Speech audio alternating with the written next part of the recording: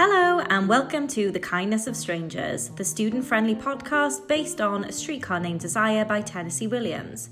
Each episode we consider a character, theme or contextual factor you will need to master if you're studying the text at A-level. The Kindness of Strangers believes in mindful learning, and that's why each episode will begin and end with a short exercise to aid your well-being as well as your study-friendly concentration. Happy listening!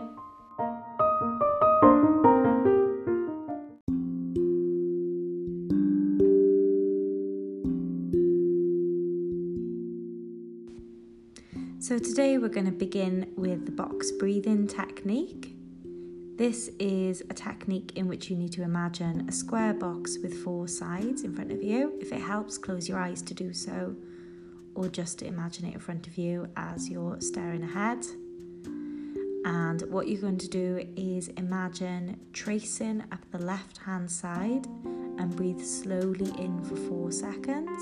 1, 2, 3, 4. Now tracing across the top, you want to pause for 4 seconds. 1, 2, 3, 4. Tracing down the right hand side, breathe out for 4 seconds. 1, 2, 3, 4. And then lastly, going along the bottom, pause for another 4 seconds. And you might want to have a go at repeating this a few times to improve your breathing, concentration, and how present you feel.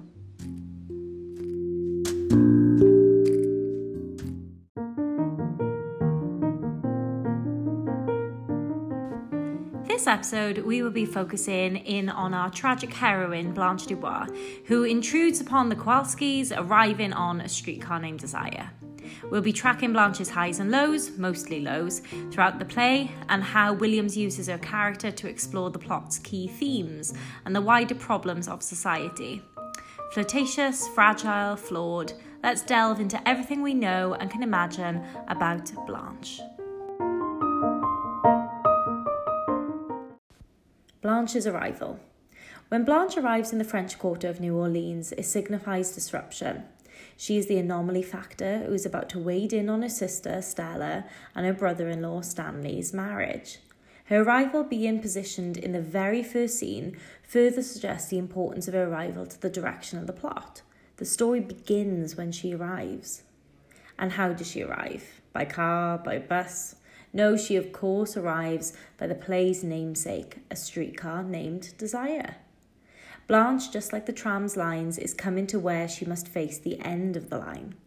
Just as she has been in her life so far, Blanche, and perhaps by William's estimations, all of us, are on a one-way journey through life, led by our own desires. And where does that one journey ultimately lead us? Towards death, Blanche's ultimate but inevitable fear. And once she gets there, to Elysian Fields, not death, she will have many more encounters with desire before the play ends. Desire to forget her past, desire to rekindle her bond with her sister, desire to make an honest woman of herself with Mitch, desire to seduce the paper boy, and so on. Once she arrives at Elysian Fields, she is presented as lost in an unfamiliar world, both literally and metaphorically. Her appearance is described as incongruous to her surroundings. Williams uses the stage directions to make it 100% clear that she does not belong here. She does not fit in. She is an alien in unknown terrain. Her disbelief of where she has found herself being the home of her dear sister shows her ignorance and elitism, factors that will very soon lead to confrontations. But apart from snobbery, Blanche's questioning may show genuine concern for her sister's circumstances, knowing them to be beneath her family standards and only wanting the best for her. One of Blanche's fatal flaws, though, is her prejudice. It is no accident that Williams places diversity at the play's opening, with the easy conversation between a black woman and a white woman, only to show the problems Blanche's prejudice will cause in a place of America where diversity is, and familiarly for Blanche, the norm. She not only shows the classism and prejudice against Stella's humble but happy living arrangements, but quickly uses derogatory language casually when referring to Stanley as a Polak, a term he later takes offence to and agitatedly corrects her ignorance. Quickly, upon her arrival, it is startlingly evident to the audience that Blanche and her sister Stella are almost polar opposites in every way. Blanche's performance in the first scene shows her to be dominant, uptight, guarded, prejudiced, troubled, and narcissistic, while Stella appears passive, relaxed, open, tolerant, carefree, and more than anything, quite alarmed by the behaviour of her older sister. Perhaps Stella can already see a huge shift in Blanche's mentality from when she saw her last, an advantage not afforded to the audience that allows us to see the dire state in which Blanche is already in at the beginning of the play.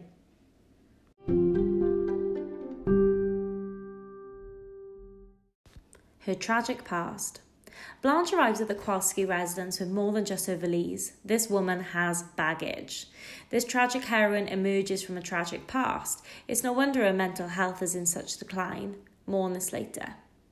The first we learn is of the loss of Bellerive, the family home passed down from generations, the home in which Blanche and Stella grew up as sisters, the home which signified her elite standing in the world. Stella having left, Blanche lays it on thick. Relatives dying here, there and everywhere, death upon death, funeral upon funeral, mounting bills and outgoings. It became too much for Blanche to afford or handle. It was lost. It is clear Blanche feels great guilt and shame over losing Bellerive when she admits this so early on in scene 1.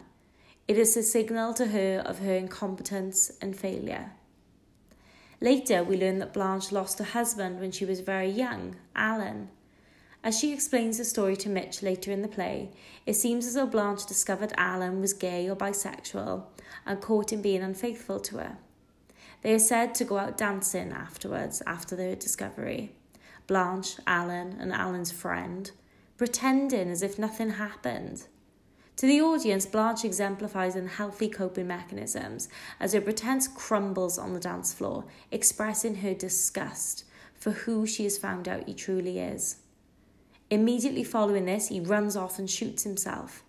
Blanche has to live with the guilt of the impact of her explosive and hurtful comments. She also has to live with the unresolved hurt he caused her and the trauma of her husband killing himself. As Stanley makes it his mission to dig around and find out the dirt on Blanche, his sources inform him that she was said to frequent a certain Hotel Flamingo. Some of the euphemisms used in the play are read as indications that Blanche may have been soliciting sex, satisfying her needs to be wanted and reclaiming lost money through prostitution. Other critics feel this is a stretch too far, but that instead, Blanche's past is pictured as being one of loose morals, casual and frequent sexual encounters, and gaining herself a reputation as being easy and trouble.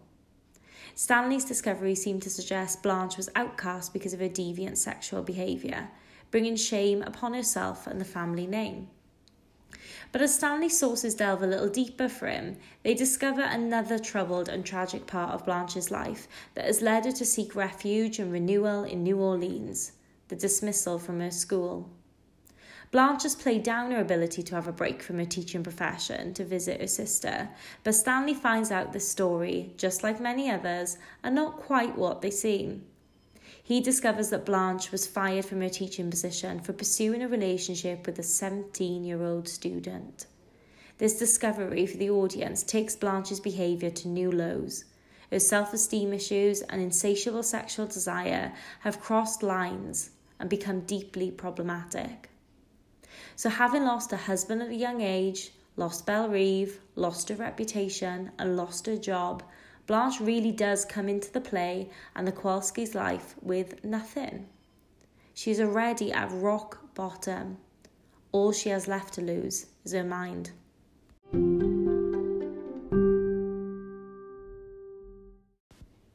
Mental decline. One of the key themes of the play is madness or mental health, and the downward trajectory of Blanche's mental decline is integral to the plot of A Streetcar Named Desire. As well as perhaps having a predisposition to some of her mental health issues, the tragedy and trauma of her past is bound to have had an effect on her resilience and ability to cope in an unforgiving world.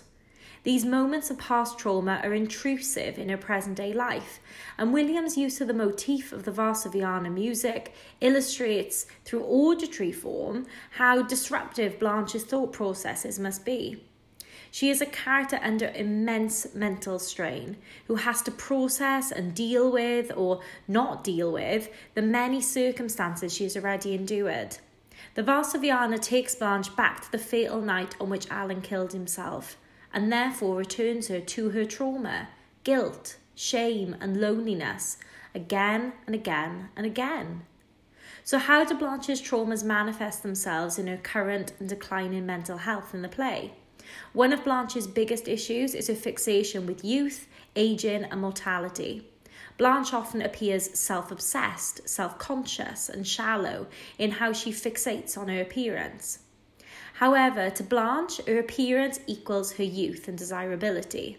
Once she loses her looks, she loses her appeal and ability to connect with others through sex. Once she loses this, she is only heading in one aging direction towards the inevitable of death. Staying young and desirable means avoiding the inevitable. She is so terribly frightened of being alone and forgotten. Fixations and fears felt terribly by Tennessee Williams throughout his life. How else do we see Blanche's instability? Through her compulsive lying and inability or unwillingness to decipher between fantasy and illusion. Blanche omits details in the circumstances surrounding her departure from her job and Laurel. She lies or fantasizes about Shep Huntley coming to rescue her. She downplays the failings of her and Mitch's half-blossomed start of a relationship. In scene 9, in one of the rawest scenes we see her, she admits that she doesn't want realism, but magic. Realism is too hard. Magic is an escape. And so she intentionally or unintentionally shuns the real and creates the magic and fantastical, drifted more into that world as the play goes on, retreating into her own safe haven of pretense. With Blanche's tendencies to bend the truth, does this help the other characters believe that she would make up something as serious as Stanley's rape at the close of the play? Another one of Blanche's coping mechanisms is her heavy drinking. Williams knew much about using alcohol as a means of coping or escaping. Her secrecy surrounding her consumption of alcohol concerns us from scene 1, where she sneaks drink from Stella and Stanley's apartment and covers up the evidence. This excessive drinking escalates throughout the play, and things become harder to cope with. Blanche is not a social drinker, unlike Stanley, which makes the habit more problematic. She is alone drinking before she kisses the young man who calls for the paper. She is alone drinking when Mitch calls on her, also drunk, later in the evening on her birthday. She is alone drinking later in the same evening in scene 10 when Stanley returns from the hospital and the worst happens. Her drinking signifies her inability to cope throughout the play and serves to numb her from the world she can soon no longer live within. For a modern audience, we are troubled by the lack of sensitivity or knowledge demonstrated towards Blanche's clear and worsening issues. Stella just thinks her nerves are bad. Stanley thinks she's crazy. Mitch doesn't know what to make of her. In the time Williams was writing, people had no clue how to talk about or deal with mental health issues. Those with less than perfect mental health were ignored, dismissed, ridiculed, or marginalised. None of the other characters in the play have the tools to help her, as they have no baseline knowledge or experience on when to start. How would things have been different for Blanche in today's context? How would she have been better supported? How would she have been enabled to overcome her own demons? How would she have been able to continue as a fully functioning member of society? Our modern context is with all of the growing knowledge and understanding that we have of mental health issues, provides such an interesting angle on the reception of the play.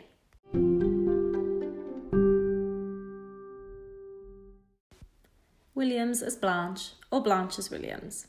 The more you read about Tennessee Williams and the more you read about Blanche Dubois, it is clear how the two are intertwined. Following the production of the play, he openly admitted in interviews that he identified with Blanche. In a context where not many other people could or wanted to admit anyway. The lifelong suffering of coping with his emotions and thoughts and feelings is one explored in Blanche's character, as is the criticism of how these troubles are dealt with by the individual and those who surround them. At first glance, Blanche is a woman growing insane in a sane world. On closer inspection, Blanche is escaping the insane through retreating into herself and her own distorted versions of reality. This really shines a light on the madness of not just individuals, but of the world they must endure. Through Blanche, Williams depicts a tragedy he saw in his sister, who was hospitalised and lobotomised, and which he feared for himself. Blanche is let down by her sister, as Williams felt he let down his sibling. Blanche is victim to her own mental deterioration, similar to how Williams' mind deteriorated throughout his life, pushed more so by the pressures of fame and pressure. Coincidentally, Williams was hospitalised by his own brother in his later years because of concerns over the severity of his mental health issues. So he later mirrors the fate of Blanche at the close of the play.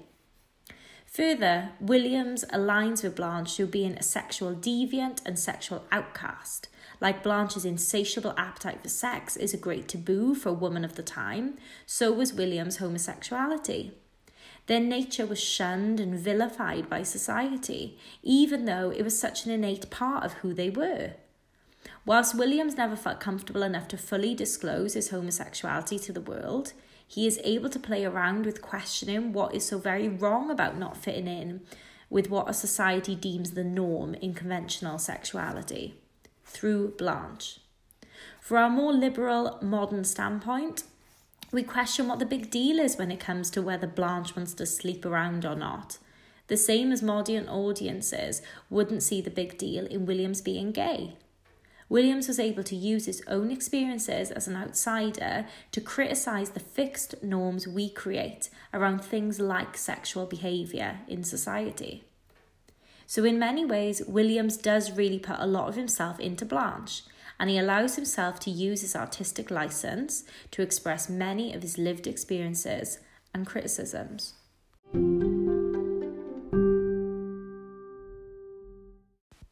A tragic figure. The play is certainly a tragedy, yes, but is Blanche our tragic heroine? Also yes. A tragic hero or heroine is more of a literary device rather than a character. It means to do something to a protagonist in a tragic work or literature.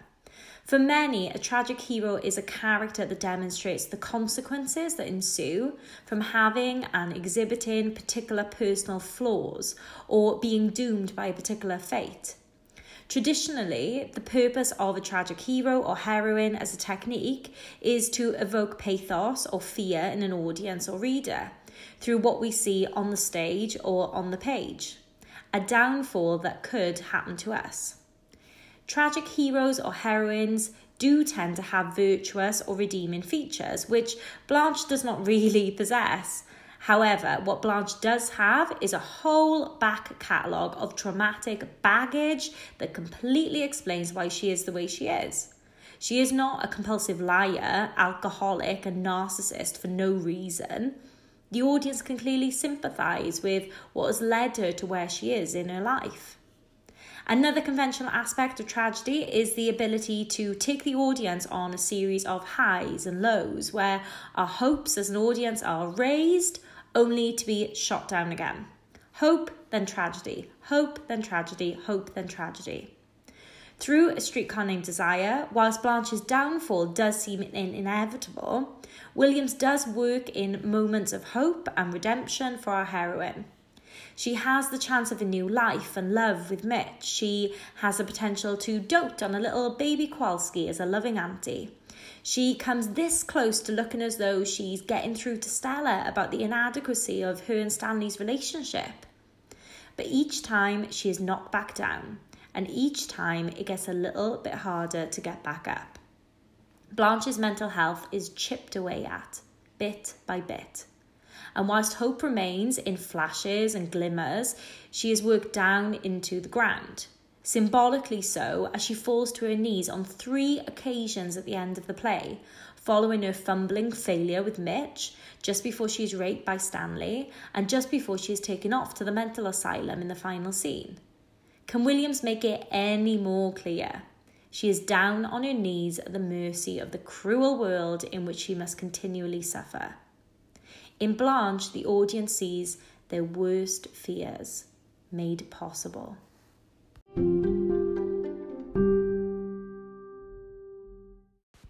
So let's finish with 10 top quotes that you should definitely talk about if writing up an essay on Blanche Dubois.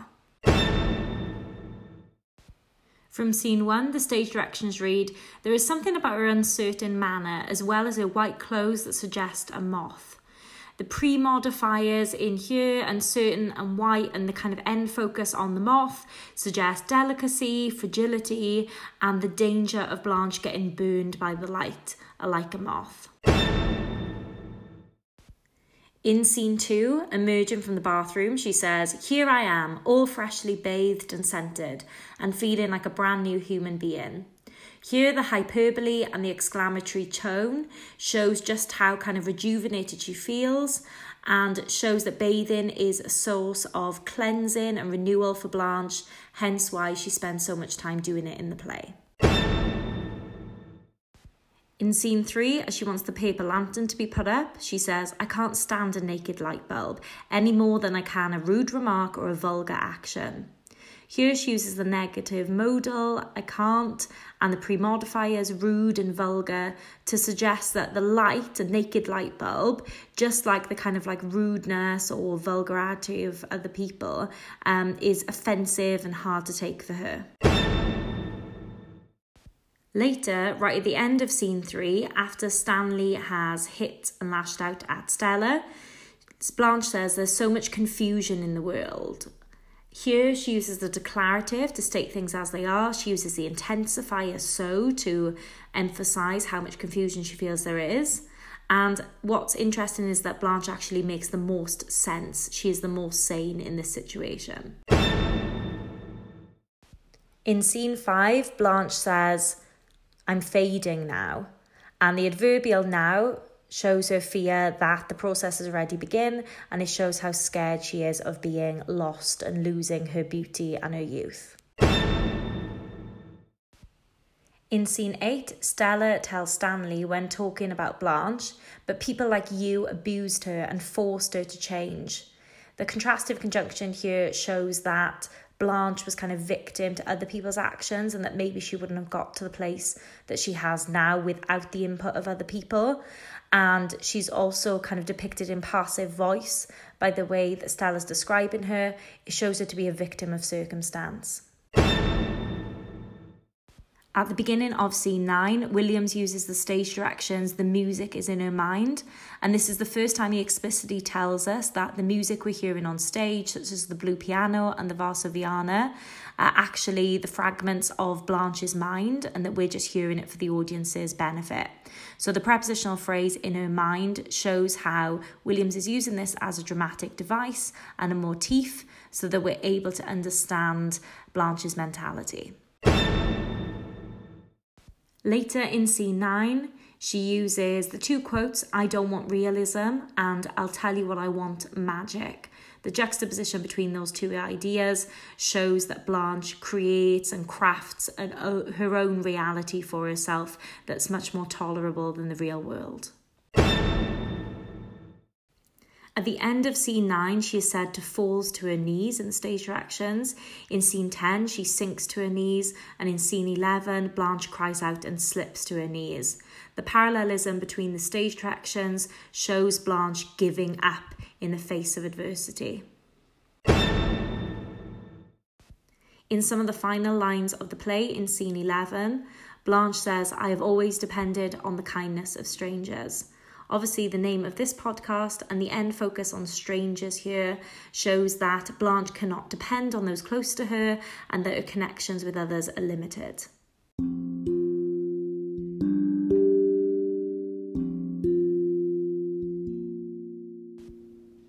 So as we come to the close of today's podcast episode, we're going to finish with a very quick well-being exercise, which is mindful observation.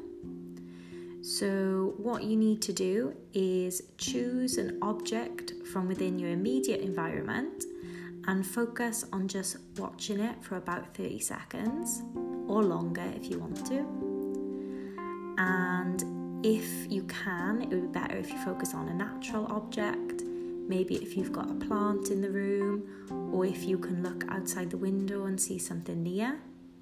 But it can be anything that you want to, really. And the idea is to just kind of switch off from the rest of the world and just concentrate all of your mindfulness on this one object. So I want you to pick something now and don't do anything except notice the thing you are looking at. Simply relax into watching it for as long as your concentration allows it. Look at this object, even though you may have seen it many times before, as if you are seeing it for the first time. And try to pick up on all of the things that maybe you have noticed before about it. Visually explore everything about it, everything that you can see or infer, and just allow yourself to be consumed by its presence. And then feel free to stay with it a little bit longer, but when you're ready, you can switch off from that and come back into the room and get on with whatever you need to be doing. It's just 30 seconds out to just concentrate and take your mind off whatever's bothering you today and to just focus on one specific thing. Really improves your ability to focus and concentrate as well.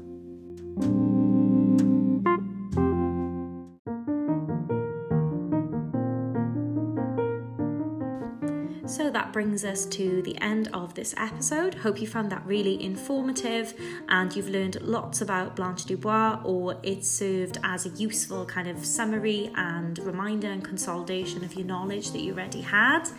A good thing to do would be to maybe go away and apply some of those wider concepts and kind of categories that we've been through in the podcast to your notes, and also maybe to think about then mapping out different scenes and quotes against those kind of main categories, as that will help you form a whole kind of essay when approaching a whole text question.